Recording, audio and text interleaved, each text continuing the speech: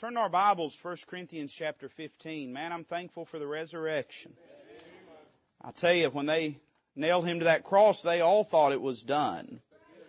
The Romans thought that that was the end. Pilate had washed his hands of it, you know. And the Jews thought that was the end. The high priest had said it was expedient for one man to die for the nation. They thought they was done with Him, amen. And the devil thought that was the end. Amen. He thought he had finally got what he wanted, thought it was over. The disciples thought it was the end. The Bible says Peter followed behind that night in the garden that he might see the end. Amen. They thought it was the end. They thought it was all over. But oh, how wrong they were on that third morning when He got up from the grave victorious over death. Man, I'm glad we have a living Savior today. And every Sunday's Resurrection Sunday around here, amen. I don't mean you get chocolate every Sunday, amen. That just means that we celebrate the resurrection. But I am thrilled that you're here today, and I'm honored that you're here today. I know you didn't come to honor me, but it does bless me. I know you came to honor the Lord Jesus Christ, amen. And I know your presence here blesses Him as well. 1 Corinthians chapter number 15. I'd like to begin reading down in verse 54, almost the end of the chapter. Verse number 54. We'll read just a few short verses and then go to the Lord in a word of prayer. The Bible says, 1 Corinthians chapter 15, verse 54, so when this corruptible, and he's talking about our bodies, so when this corruptible shall have put on incorruption, and this mortal shall have put on immortality, then shall be brought to pass the saying that is written, death is swallowed up in victory. O death, where is thy sting? O grave, where is thy victory? The sting of death is sin. The strength of sin is the law. But thanks be to God, which giveth us the victory through our Lord Jesus Christ. Let's pray together. Father, I love You this morning. I thank You for getting up on that third day, victorious over death, walking out of that tomb and into my heart, and saving and changing the life of a poor dead sinner like me. Lord, we've gathered here today, and I'm so thankful for each and every person here. But Lord, in a room this size and a crowd this size, it wouldn't be a surprise for there to be someone here that they don't know You as their personal Savior. They've probably been to church many times, played religion, done all those things that they think good people ought to do, but they're not saved. They've never acknowledged themselves a sinner and repented of that sin and asked Your forgiveness and asked You to save them and change their life. And Lord, I pray if there's anybody that's here in that condition, Lord, that You'd show them that You got up for them. Lord, they may have got up this morning for a number of reasons and come to church, but on that third day, You got up for them. Lord, You were victorious over death for them. You went to the cross of Calvary for them. You resurrected for them, Lord, and that they can know You as their personal Savior in the power of Your resurrection. Lord, we love You and thank You for what You did for us. But Lord, I thank You for what You do for us every day. Lord, even on this very day, we thank You for what You will do, and we give You glory for it. Lord, we love You, and we ask it in Christ's name. Amen. If you're a student of the Bible, you know that there are several chapters in the Word of God that sort of define certain things about the Christian life. I think about Hebrews chapter number 11, how it defines for us the idea of faith. I think of Romans chapter number 8, how it defines for us the Spirit-filled life and what that means for us as believers. And when we come to our text chapter this morning, 1 Corinthians 15, we find, I believe, the definitive chapter on the topic of the resurrection of the Lord Jesus Christ. I encourage you to do so. You can read through the entirety of this chapter, and never does the Apostle Paul depart from this central theme of the truth and reality of the resurrection. I'm here to tell you today, the resurrection of Jesus Christ is a reality. It is not a fantasy. It is not a fable. It is not a fairy tale. It is a fact, and it is a reality. And that is apparent when we study early New Testament Christianity. They didn't believe that this was merely a story of fantasy meant to comfort us in moments of grief, but they declared boldly that it was a story and statement of fact that was meant to be an underpinning for the Christian faith. And when we read this chapter of Scripture, it is inundated with the truth of the resurrection. For instance, look at the first 4 verses. In it we have the history of the resurrection. Paul says, moreover, brethren, I declare unto you the gospel which I preached unto you, which also ye have received, and wherein ye stand, by which also ye are saved, if ye keep in memory what I have preached unto you, unless ye have believed in vain. He says, for I deliver unto you first of all that which I also received, how that Christ died for our sins according to the Scriptures. Let me pause there and say that is a fundamental component of the story of the gospel. Not just that Christ lived, but that He died. Not just that He died, but that He died for our sins. Not just that He died for our sins, but that He did so according to the Scripture. The Bible says that He was buried. I remember a story that I heard years ago about somebody that had come to the Moody Chapel and was preaching a series of revival meetings. And while they were there, a fellow got up and he was preaching on the cross. And he preached all the way up to the point where they put Christ in the tomb. And he stopped there and he said, now come back tomorrow night and I'll preach the rest of the message to you. Afterwards, Mr. Moody went to him and he said, you'll not be preaching tomorrow night. And the fellow looked shocked. He said, well, I thought I was scheduled to be here all week. And he said, well, sir, you were, but I would never have anybody come back and preach that would leave Jesus in the tomb. He said, don't stop there because He ain't in the tomb. And bless the Lord, the gospel does not stop at that phrase in verse 4 that He was buried. For it goes on to say that He rose again the third day according to the Scriptures.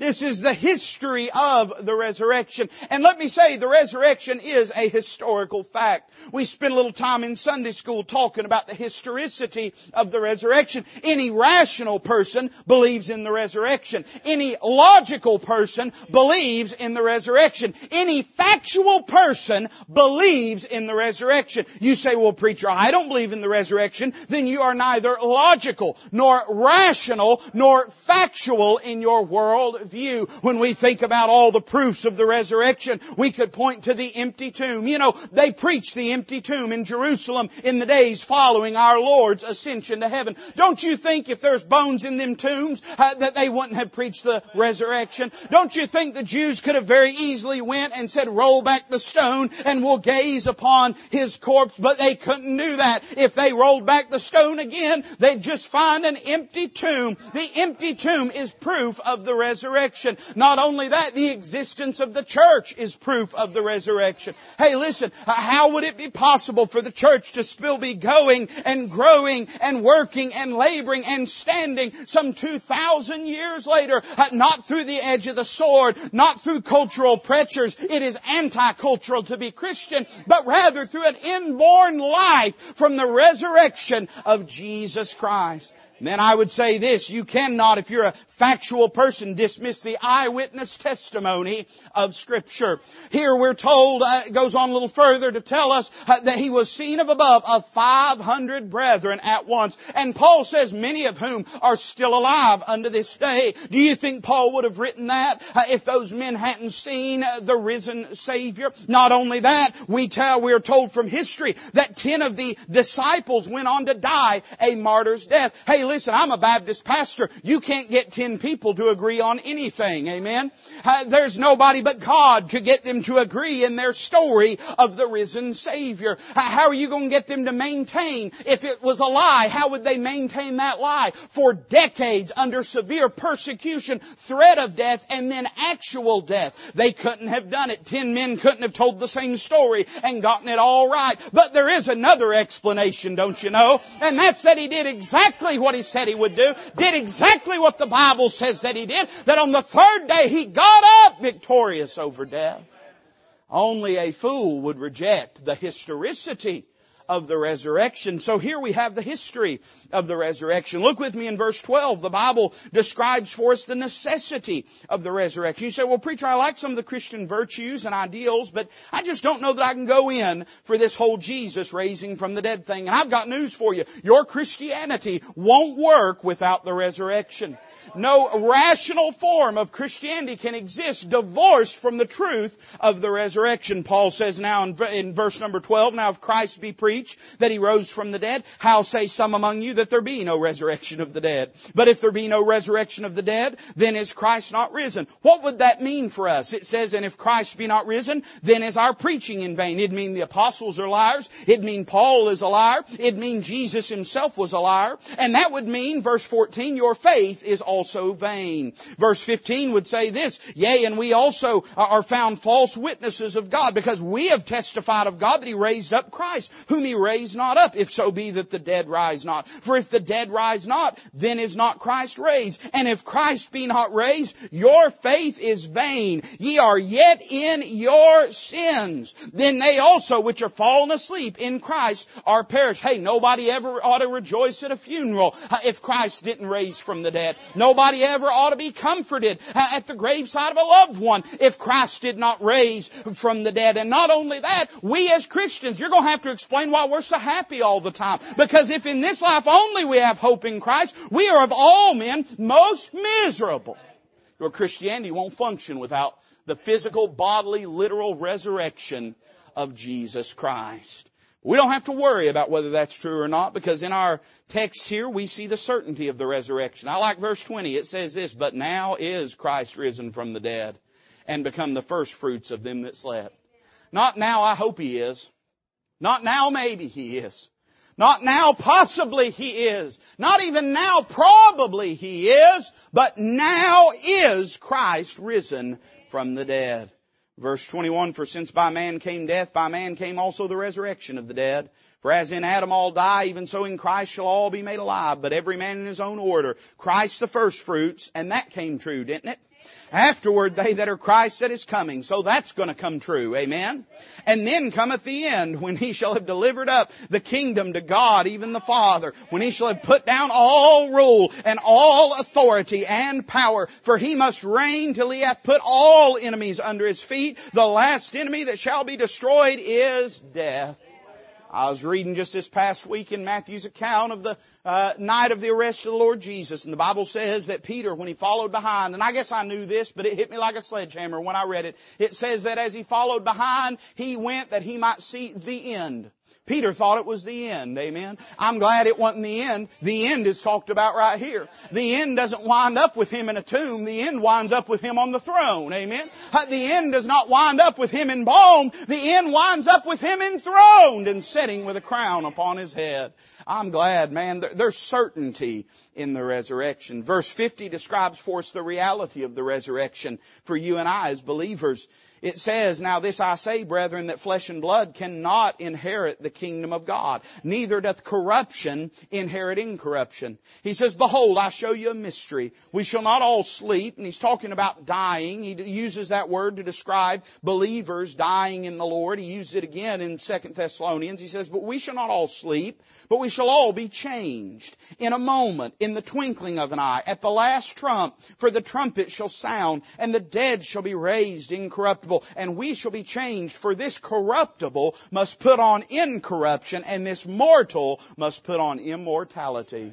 Got news for you. You say, preacher, I'm saved, but I've just got some confusion. I'm not sure about some things. I'll tell you this: if you're really saved by the grace of God, the resurrection's going to straighten out any questions you've got about matters. One day it's going to become a reality to us, and it is real right now. But one of these days we're going to step through that veil. One of these days you say, well, preacher, I hope I live till He comes. You're still not going to avoid the resurrection. Because we which are alive and remain shall be caught up together with Him in the air, and so shall we ever be with the Lord. We're all going to experience that resurrection. I see the reality of the resurrection. But I come to our text verses this morning. And there's a verse that strikes me that I want you to notice. It's really not even a verse. It's a phrase, a word that is used. Look at our text again. The Bible says, so when this corruptible, He's talking about our physical bodies, when this corruptible shall have put on incorruption, and this mortal shall have put on immortality, then shall be brought to pass the saying that is written, death is swallowed up in victory. O death, where is thy sting? Death stings sometimes, doesn't it? O grave, where is thy victory? The sting of death is sin, and the strength of sin is the law.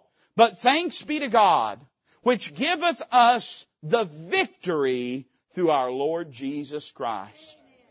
I think about that morning when Christ rose from the dead, and I think to myself that was a miracle that happened. That was an expression of divine authority over the domain of death. I think about that day, and that was a fulfillment of prophecy.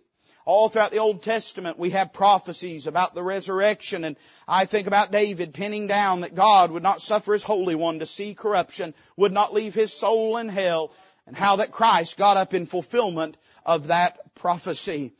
But I'm struck by this word in our text today, and I want to preach to you on this thought, the resurrection as a victory. I want to preach on the victory of the resurrection. Do you realize that on that day, as we said earlier in our message, there were a number of people that thought they had won, only to find out that they had in fact lost. The devil thought he had won, but he had lost. Death thought he had won, but in fact he had lost. The Jews thought they had won, but in fact they had lost. The Romans thought they had won, but in fact they had lost. On that day when Christ got up victorious, all the victory was His. And all that victory is yours and mine today through Him.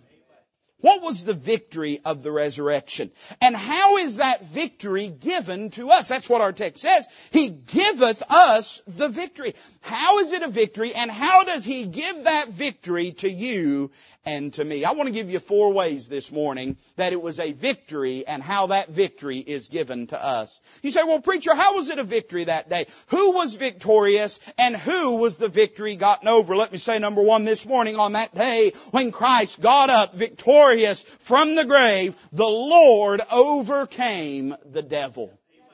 The Lord overcame, defeated, was victorious over Satan, His very self. When we look back through the testimony of Scripture, it's not hard to find Satan's designs for God's plan, the promised seed, and the Lord Jesus Christ. Since the promise was given in the Garden of Eden in Genesis chapter number 3 about a promised seed that would bruise the head of the serpent, Satan had been trying to thwart the coming of that seed. It's interesting when you look at the events in the Old Testament through this prism, and you'll find that, men are corrupt, men sin, they do things wrong, and all throughout the Old Testament, it's easy to interpret everything being done as merely the failings of man, and certainly they were. But if we look a little closer, we will see a tapestry of the machinations of Satan to try to thwart the plan of God. God says in the garden in Genesis 3 to Adam and Eve, I'm going to give you a seed, and that seed is going to bruise the head of the serpent. We go over to chapter 4, and the first story we read about is the murder of Abel. You say, preacher, why did Cain kill Abel? Well, he hated his brother. He was jealous over his brother. But don't think for one moment that Satan didn't have a hand in provoking that anger. He was trying to destroy the seed. We go further in the the Old Testament, Genesis chapter 6, we find the corrupting of humanity. Satan said, if I can't do it with surgical precision, I'll carpet bomb the plan of God. And the Bible says he had corrupted humanity such a degree that the imagination of every man's heart was only evil continually.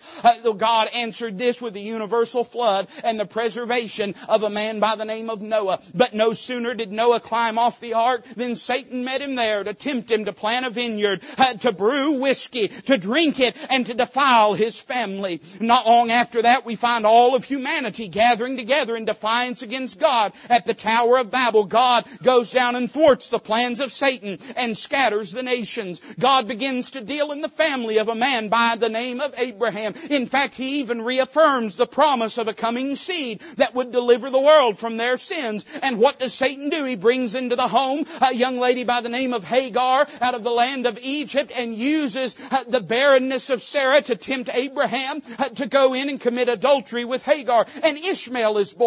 And the intention of that is to confuse and to confound the line of promise. After Ishmael is born, Isaac is born, and he goes on to have 2 sons, Jacob and Esau. Jacob will go on to have 12 sons, one of whom is named Joseph. And Joseph would be sold into slavery by his brethren. It's interesting to think about Satan's perspective on that. You say, preacher, why did Satan go after Joseph? Because he thought he was the promised son. He thought he was the promised seed. He's the favorite of his father. He's given the coat. He's the younger versus the elder, as the prophecy had been given given concerning his father Jacob and Esau, and Satan is trying to snuff out the promised seed. Joseph is sold into slavery, led to the land of Egypt, taken from Potiphar's house to the prison, from the prison to the palace, and power and prominence and prosperity. And he brings his family down into the land of Egypt. They dwell there 450 years, in which time Satan manages to enslave them under their Egyptian taskmasters.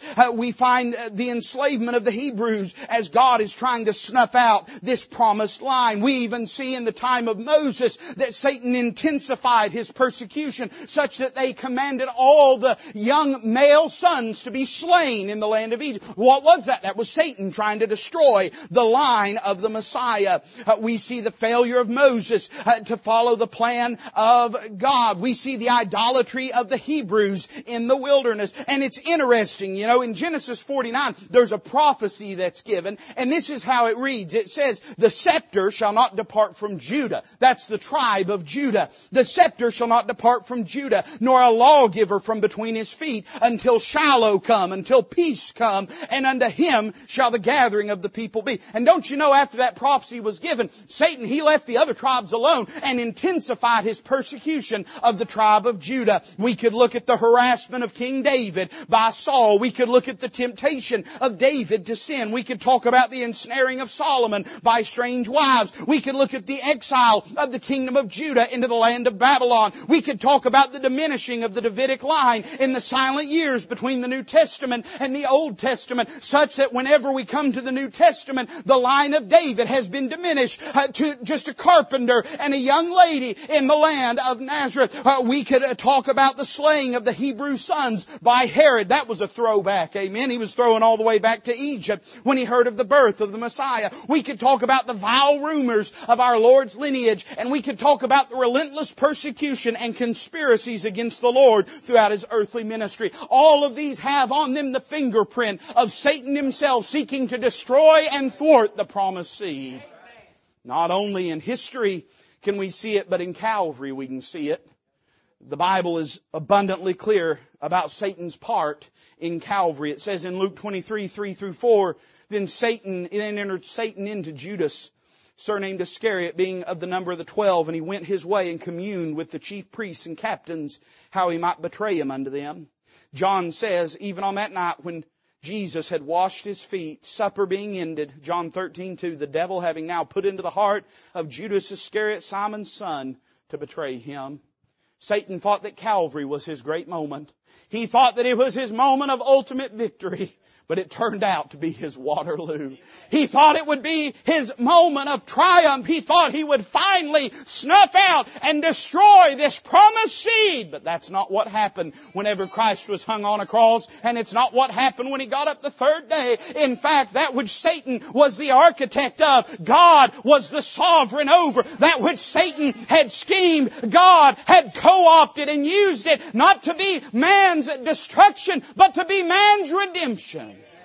We find not only Satan's designs, but I read a little further in my Bible and I read about Satan's defeat.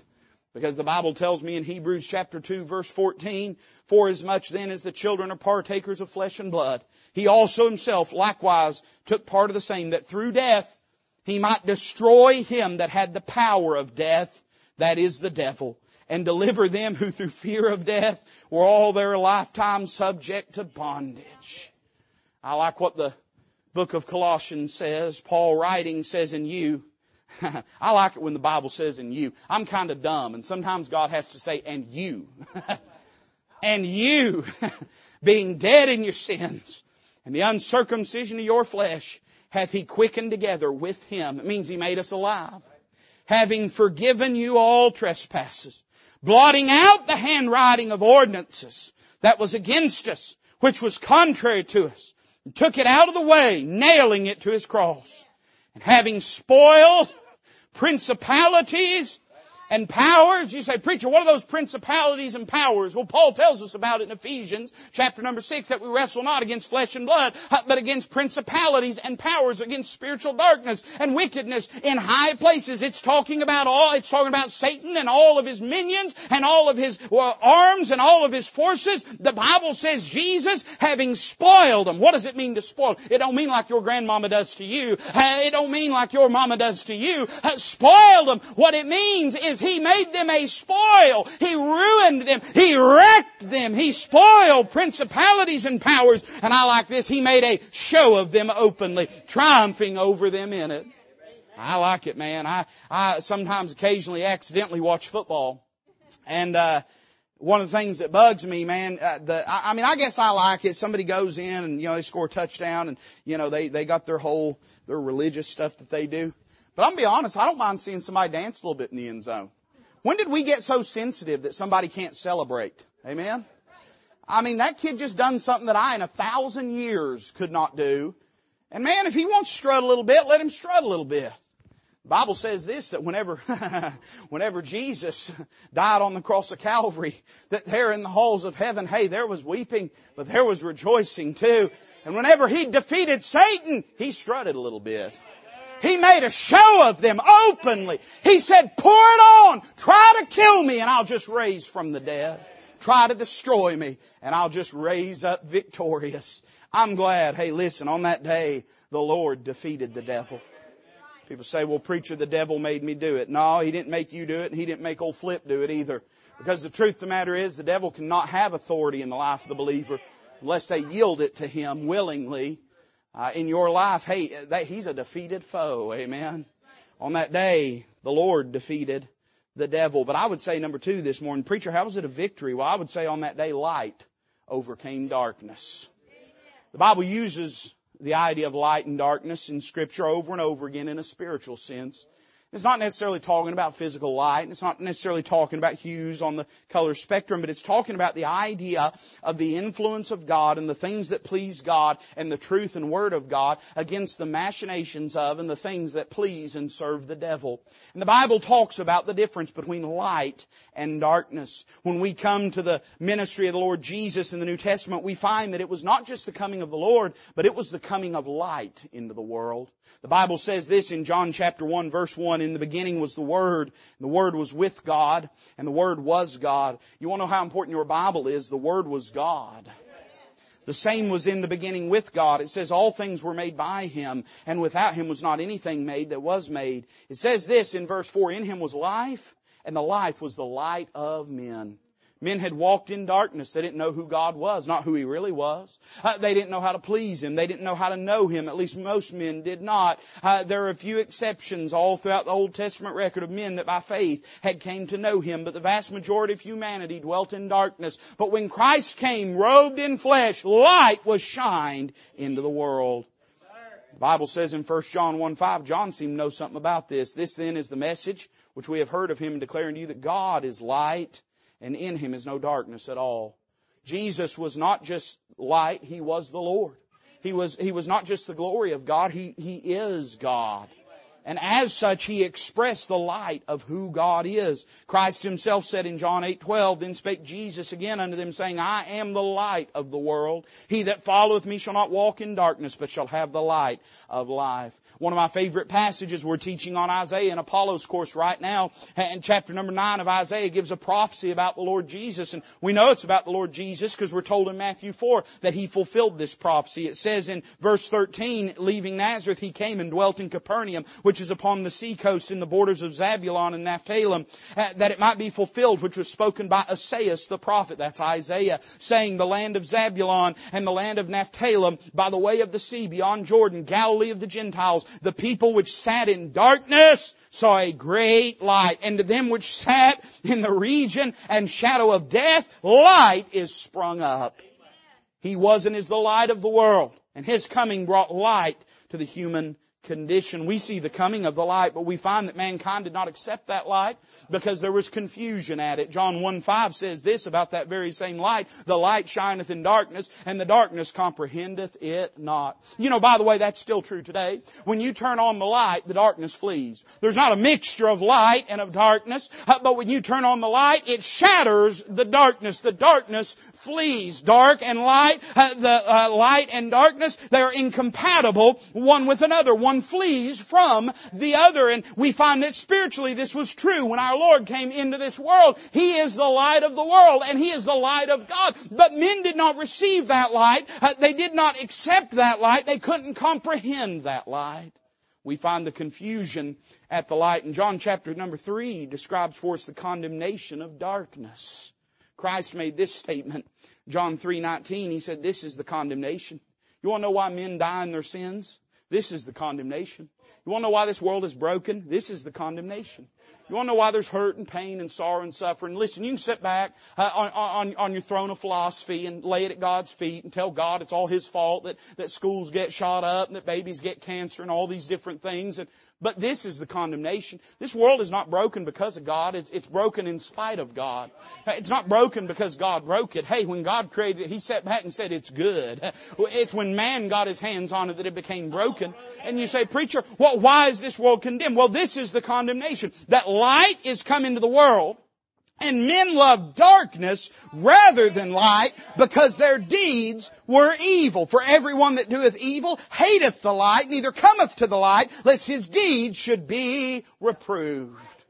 Light came into the world, and darkness didn't receive light. Darkness rejected light. We see the condemnation of the darkness, and then we see the culmination of the darkness. The darkest moment in all of human history. And you can go back and look at a number of atrocities that mankind has committed and promulgated and perpetrated. But the darkest moment, without debate, without question, was when they nailed God to a cross. That was the lowest that man has ever been. That was the lewdest that man has ever been. That was the most wicked and cruel that man had ever been. That their Creator walked amongst them, and instead of worshiping Him, they nailed Him to a cross. It should be no wonder, for even Christ Himself said this in Luke 22:53. He said, when I was daily with you in the temple, you stretched forth no hands against me. He says, but this is your hour and the power of darkness. What is He saying there? He, of course, I think is speaking of spiritual darkness, but He's also speaking of scriptural darkness.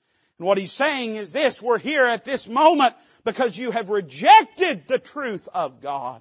Calvary was the culmination of all the darkness of the human condition that was set diametrically opposed in hostility against the light of the world and the light of God. And God answered that with His own darkness.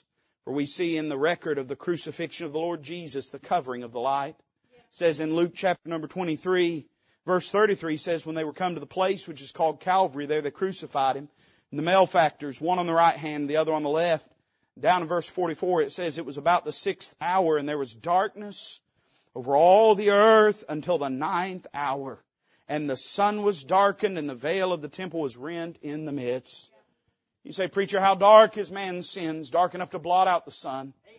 Dark enough to turn the stomach of God. In that moment, God pushed humanity out and pulled a dark veil around His dealings with His precious Son. For in that moment, the Savior was made sin for you and I. You say, preacher, my sins, they're not that bad. They're not that dark. They're not that wicked. They're not that evil. They nailed Him to the cross just like my sins did. We see the covering of the light. But I'm glad it doesn't end there. Because on that third and glorious morning, the light got up out of the darkness and walked out of the tomb. I see the conquering of the darkness in the biblical record. The Bible says this in 1 John 2:8, again a new commandment I write unto you, which thing is true in Him and in you, because the darkness is past and the true light now shineth. The Apostle Paul said in 2 Corinthians 4:6, God who commanded the light to shine out of darkness hath shined in our hearts to give the light of the knowledge of the glory of God in the face of Jesus Christ. Peter says, you are a chosen generation, a royal priesthood and holy nation, a peculiar people, that ye should show forth the praises of Him who hath called you out of darkness into His marvelous light. The Apostle Paul said in Colossians 1:12, giving thanks unto the Father which hath made us meet to be partakers of the inheritance of the saints in light, who hath delivered us from the power of darkness and hath translated us into the kingdom of His dear Son. It's a dark world, and it seems like it's getting darker all the time. The clouds are gathering. The storm clouds are rolling, and the thunder is clapping and sounding. But I got news for you. This battle between light and darkness, some of y'all think Trump's going to get back on and fix it. Some of y'all think DeSantis is going to get back in there. He's going to get in there. He's going to straighten it all out. Light will finally win. I got news for you. The Trump we're looking for ain't that Trump. The Trump that's going to fix it all ain't going to be that Trump. You say, preacher, you against him? I got nothing to do with him one way or the other. I'm a citizen of heaven. I ain't looking for him to fix my problems. I ain't mad at him. I ain't in love with him. Amen. I'm just telling you, the Trump that's going to fix it all ain't going to be that Trump. It's going to be the last Trump. The Trump of God. And the Lord Jesus coming back to reign. But I got news for you. This thing of light and darkness, it was settled a long time ago. Darkness crowded in, a darkness that could be felt, a darkness that blotted out the sun, and the light of Jesus Christ pierced it through, victorious. I would say this, when He rose from the grave, light overcame darkness. But then there's a third thought that occurred to me. When He rose from the grave, love overcame deeds. You say, preacher, what do you mean by that? What do you mean by that, preacher? Love overcame deeds. Well, all throughout the Old Testament, and it's always been that men were justified by faith. By the works of the law shall no flesh be justified. If salvation were of works, then faith would not have come. Hey, listen, if it could be of works, then it would not be of grace. And if it would not be of grace, then Christ need not have died for us. Amen? Listen, if it could be done by the works of the law, He wouldn't have sent us Jesus. He would have sent us a better Jew. Right? Amen. To show us how to be a better Jew. Amen? But He sent us Jesus instead, the Savior, not unto the Jews only, but also to the Greeks and unto the uttermost parts of the world. And so, but all throughout the Old Testament, it was always that salvation was by faith in the promise of the Word of God and in the truth of it. But the system through which they approached unto God and the means through which they worshiped God were deeply associated with the idea of the works that men did. We see in the Bible the demands of the law. Paul talks about it in Galatians chapter number 3, verse 10. For as many as are of the works of the law are under the curse. I'm glad I'm not under the curse. It's funny, you meet these people, they say, well, I'm going to work my way there. Then you're cursed. You're cursed. You say, well, preacher, I've been baptized. And that's what I'm counting on to get me there. Well, then you're cursed. Because the baptism won't get you there. Well, preacher, I try to go to church and I'm a church member and I've never been saved, but I try to do my best and be a good person. Then you're cursed. Because church membership will never get you there. Good works will never get you there. Your religious pedigree will never get you there. If you're doing it by works, then you are cursed because no works can get you there. Amen. Hey, listen, as many as are of the works of the law are under the curse. For it is written, cursed is every one that continueth not in all things which are written in the book of the law to do them. But that no man is justified by the law in the sight of God, it is evident. For the just shall live by faith. The just shall live by faith. The just shall live by faith. The just shall live by faith. The Bible says it 4 times, so I figured I'd say it 4 times. Amen. And the law is not of faith, but the man that doeth them shall live in them. The demands of the law were this: do. Duty and deed were the marks and demands and criteria of the law. But that presented a problem, which is this: just as our text that we just read a moment ago says, you cannot continue in those things. You cannot live in perfection. And so a sacrifice had to be given. But even that was insufficient, because in Hebrews 10 we read of the deficiency of the law. It says in verse 1, for the law, having a shadow of good things to come, and not the very image of the things, can never with those sacrifices which they offered year by year continually make the comers thereunto perfect. For then would they not have ceased to be offered, because that the worshippers, once purged, should have had no more conscience of sins. But in those sacrifices there is remembrance again made of sins every single year. I got news for you. Listen, even if they build the temple, if they breed the red heifer, if they cleanse the instruments, if they reappoint the priesthood, if they set everything in perfect biblical scriptural order, God will look at it and He'll say, no, thank you. I'm not interested in it anymore. There's a better sacrifice. There's a better lamb. There's a better gift. There's a better covenant that's been given to us. I got news for you. The law never could do what Jesus has done. There's a problem. There was deficiency in the law, but I'm thankful when the Lord showed up, there was deliverance from the law. And I'm thankful to be delivered from the law. I'm thankful to be delivered from the law. I ate some hog jowl this week. I'm thankful to be delivered from the law. But even more so than that, I'm thankful to be delivered from the law because I can go in under the presence of God at any time. I can draw nigh and draw close unto Him. I don't have to go through a priest. I don't have to expect someone to go once a year on Yom Kippur, on the Day of Atonement, to try to get me some kind of connection to God. I've got God in my life every single day. You say, preacher, don't you need a priest? Well, I've got a high priest over the house of God. And you say, well, preacher, you got a high priest, but what about the other priests? Well, you're made unto Him royal priesthood. I'm thankful. You say, preacher, God done away with the priesthood. Well, He did do away with it, but really what He did is He inducted all of us into it at Calvary. I see the deliverance from the law. But how did it happen? How did He do that? Well, Romans 5:8 tells us this. God commendeth His love toward us. It wasn't the law that did it. It was love that did it. God commendeth His love toward us, in that while we were yet sinners, Christ died for us. You say, preacher, what about those sacrifices? Well, Ephesians 5:2 says this, walk in love as Christ also hath loved us and given Himself for us an offering and a sacrifice to God for a sweet-smelling savor. There's a reason the Hebrews writer said there remaineth therefore no sacrifice for sin. It ain't needed anymore. It ain't needed anymore. It can't do it anymore. It can't get the job done anymore. The window is closed. There's already been a perfect sacrifice given. I like how Paul says in Galatians 3:13, he said, Christ hath redeemed us from the curse of the law, and being made a curse for us, for it is written, cursed is every one that hangeth on a tree. Where does that leave us, preacher? Well, it leaves us where Romans chapter 8 verse 1 says, there is therefore now no condemnation to them which are in Christ Jesus, who walk not after the flesh, but after the Spirit. For the law, you say, preacher, but the law. Well, the law of the Spirit of life in Christ Jesus hath made me free from the law of sin and death. You say, but preacher, but the law was good. Yeah, the law was good in as much as it showed us that we were sinners. It was us that was unrighteous and ungodly. You say, preacher, we ought to go back to it. No, we ought to go forward from it. You say, but preacher, the law. Yeah, the law of the Spirit of life in Christ Jesus hath made me free from the law of sin and death. Why is that? For what the law could not do. That's really what it boils down to. There's some things the law could not do. The Lord can do anything. But there were some things the law could not do. Why? In that it was weak through the flesh. God sending His own Son in the likeness of sinful flesh, and for sin condemned sin in the flesh, that the righteousness of the law might be fulfilled in us who walk not after the flesh, but after the Spirit.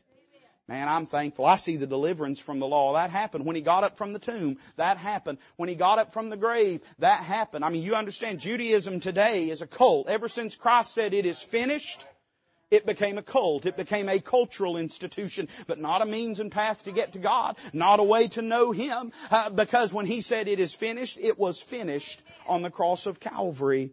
And that's where we see the displacing of the law. I like what Hebrews chapter 10 says. We read a little bit of it a little earlier about the law not being able and the sacrifices not being able to make a person perfect. So you say, well, preacher, what do we do now? What about the covenant? Well, this is the covenant. Hebrews 10:16 says, this is the covenant that I will make with them after those days, saith the Lord. I will put my laws into their hearts, and in their minds will I write them, and their sins and their iniquities will I remember no more. Now where remission of these is, there is no more offering for sin. Having therefore, brethren, boldness to enter into the holiest by the blood of Jesus, by a new and a living way, not by a revised way, not by a reformed way, not by a religious way, but by a new and a living way, which He hath consecrated for us through the veil. You say, well, there it is, preacher, the veil. No, the veil, that is to say, His flesh, and having an high priest over the house of God, let us draw near with a true heart in full assurance of faith, having our hearts sprinkled from an evil conscience and our bodies washed with pure water. Man, I'm glad when He got up from the grave. Listen, death was the domain of the law. And when He defeated death, He displaced the law. He fulfilled it, and He set up something better. I think it is better. My Bible says it is better. I'll just agree with my Bible. My Bible says a new and living way, and I'm just going to agree with it. I think it's a better way. On that day, love overcame deeds. Love did what deeds could never do. But then a final thought this morning. I think you probably knew we were headed this way. If you do, you'll get a gold star at the end of the service or a cookie or something. Amen. On that day, life overcame death. I'm so thankful. I hate death. I have more to do with it than any 35-year-old man ought to. I preach funerals. I pray with people that are dying. I'm in the room with them from time to time when they meet the Lord. I hate death. I hate what it does to people and families and I hate it. And I don't know about you, man, but it gets me excited to know that death does not win. And when I think about that third day, when I think about Him getting up from that grave, I tell you, I don't know what it looks like to you, but I sort of think about it like in the Old Testament whenever Delilah went and got the cords and bound Samson, I'm thinking that was going to do something. And death had come along and had bound him in new cords, thinking that was going to do something. And I love the imagery. The Bible talks about Samson getting up and shaking them off. And I think about Jesus getting up from the grave and just shaking off death. It gets me excited. I mean, it does. It gets me almost as excited as that gets. Amen. My soul. I read in this passage and I think about the vanquishing of death. Death's awful. All throughout the Old Testament we read of death's dominion. The Bible says in Romans 5:12, wherefore as by one man sin entered into the world and death by sin, and so death passed upon all men, for that all have sinned. Down in verse 14 it says this, death reigned. And certainly up until Calvary that's what death did. It reigned like a king upon a throne. I understand death is an event that transpires. It's a condition that overtakes a person. It's not an individual. It's not a person with a personality. But certainly death reigned over humanity. Hebrews 9:27 says, even to this day it's appointed unto men once to die. This caused the psalmist to ask this question in Psalms 89. What man is he that liveth and shall not see death? Shall he deliver his soul from the hand of the grave? I got news for you. If you live long enough, you're going to die. If the Lord don't come back first, you're going to die. It's part of the reason I give up. I used to be 175 pounds and cut, looked like some kind of UFC fighter. Do you know that about me? And I give up on healthy living because I've never seen anybody die of good health. You're going to die of something. Sooner or later, healthy as you may be, listen, drink all the carrot juice you want, and eat all the soybeans you want. But sooner or later you're going to die. You'll just die unhappy. My soul, wouldn't it be awful, all the blessings God's give us for us to die with soybeans on our breath? My soul. Sooner or later, death comes to claim any and every one. So much so that we read even in our Bible of the death of God Himself. Say, preacher, how far did death's reach go? Well, far enough that Acts 13 verse 14, Peter preaching to those Jews gathered that had a part in His crucifixion. This is what he said, ye denied the Holy One and the just, and desired a murderer to be granted unto you, talking about Barabbas. And he says this, you killed the Prince of Life. I thought about how it must have looked in that moment, in the balconies of heaven, in the halls of hell, how it must have looked whenever the Prince of Life bowed His head and gave up the ghost. What it must have looked like when Him that was the life of men, Him that is God, Him in whom we live and move and have our being, bowed His head and gave up the ghost. I see death's domain in my Bible, but I'm glad it doesn't end there. Because in that very same story, not in a different story, not in another part of your Bible, in that very same story, in that very same fact, we see in the crucifixion of our Lord, not just death's dominion, but we see death's defeat. I like how the Bible says it in Hebrews 2:9, but we see Jesus, who was made a little lower than the angels for the suffering of death, crowned with glory and honor, that He by the grace of God should taste death for every man. Jesus was not bamboozled into the grave. He was not hoodwinked up onto the cross. He set His face like a flint towards Jerusalem. Before any ever man knew about the cross, God knew about the cross. Before ever there was any sin, there was already a Savior. Before ever there was any need, there was already a Lamb that had been slain from the foundations of the earth. He was not fooled into Calvary. He was not coerced into Calvary. All the armies of men could not have put Him on that cross if He had not wanted to go. All the armies of heaven were there marshaled, just waiting for a moment to destroy all of the forces of the Roman might and strength of the world. But He instead set His face like a flint towards Calvary, and as a sheep is dumb before shearers and is led to the slaughter, so He opened not His mouth. He willingly went. He laid His life down at the cross of Calvary. He tasted death. For you, when you taste something, I don't know about you, there's been some things in my life I've tasted I wished I didn't taste. But most of the time when I taste something, it's because I'm partaking in it. The Bible says He tasted death for every man. Not only did He taste death, but He triumphed over death. It's hard. You're going to preach a message and you can only fit 75,000 verses in it, and there's more you want to say. And I thought about all the passages that describe how that He overcame death. A good one is the one we read a moment ago. I'm glad I stopped right in the middle of it, of verse 15 of Acts chapter 3, when it says that they killed the Prince of Life. It goes on to say, whom God raised from the dead. There's so many places we could go to describe how He triumphed. But I think my favorite one is in Acts chapter number 2, verse number 22. Peter, preaching on the day of Pentecost, says this, "You men of Israel, hear these words. Jesus of Nazareth, a man approved of God among you by miracles and wonders and signs, which God did by Him in the midst of you, as ye yourselves also know. Him being delivered by the determinate counsel and foreknowledge of God, ye have taken, and by wicked hands have crucified and slain, whom God hath raised up, having loosed the pains of death." Why? Because it was not possible that He should be holden of it. I like it, man.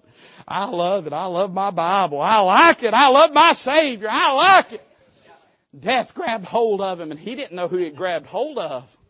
He'd been used to just grabbing people and just, commanding them around, and just, He didn't matter, squalling mamas and weeping children. It didn't faze Him, didn't bother death. He wasn't bothered by the destruction. He wasn't bothered by the heartache and the pain and the hopelessness. He just grabbed somebody by the scruff of the neck and tossed him down into darkness, and it didn't bother Him one bit. And then one day, there in the land, that one day there at the city of Jerusalem, they took this man, this malefactor, just a thief, just a criminal, just a rabble-rouser like everybody else, and they hauled Him off that cross and put Him into the hands of death, and death grabbed hold of Him, and he thought he had a pretty good hold on Him. In fact, for 2 days he held Him pretty good, but on that third day, all of a sudden, a hand began to move. On that third day, the eyes began to blink. On that third day, His feet began to move, and Jesus got up and, like Samson of old, just shook him off. Death said, "Oh my, I can't hold on to him."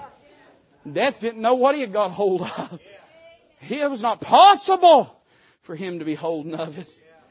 The old preacher William Munsey described it this way. He said this, "But Jesus met death in death's own territory and permitted Himself to be captured that He might lead captivity captive. He went with the pale monarch to the silent darkness of the tomb, but it was to undermine its strongholds and kindle the star of resurrection in its murky vaults, to cement the past to the future and pledge omnipotence for a reunion. He plucked the sting from death, took His keys, broke His crown, chained the monster to His chariot wheels, and mounted aloft to heaven a conqueror. My hearers, the keys of the grave are in higher hands now." He triumphed over death. It's part of that's the reason. Oh my soul! It's why I ain't looking to go on the next bus any more than you are. But it's why it bothers me when people tremble at death, because He already triumphed over death. We don't have to tremble at death. We've been loosed from that fear, from that bondage. We don't have to do that anymore because He triumphed over death. He didn't just triumph over death, He tamed death. He broke it like a wild horse and put a saddle on it. And now it is the emissary and servant of the purposes of God. I like how 1 Corinthians, how our text says it. 15, verse 54. O death, where is thy sting? O grave, where is thy victory? Where did it go? The sting of death is sin. Well, Jesus took care of sin on Calvary.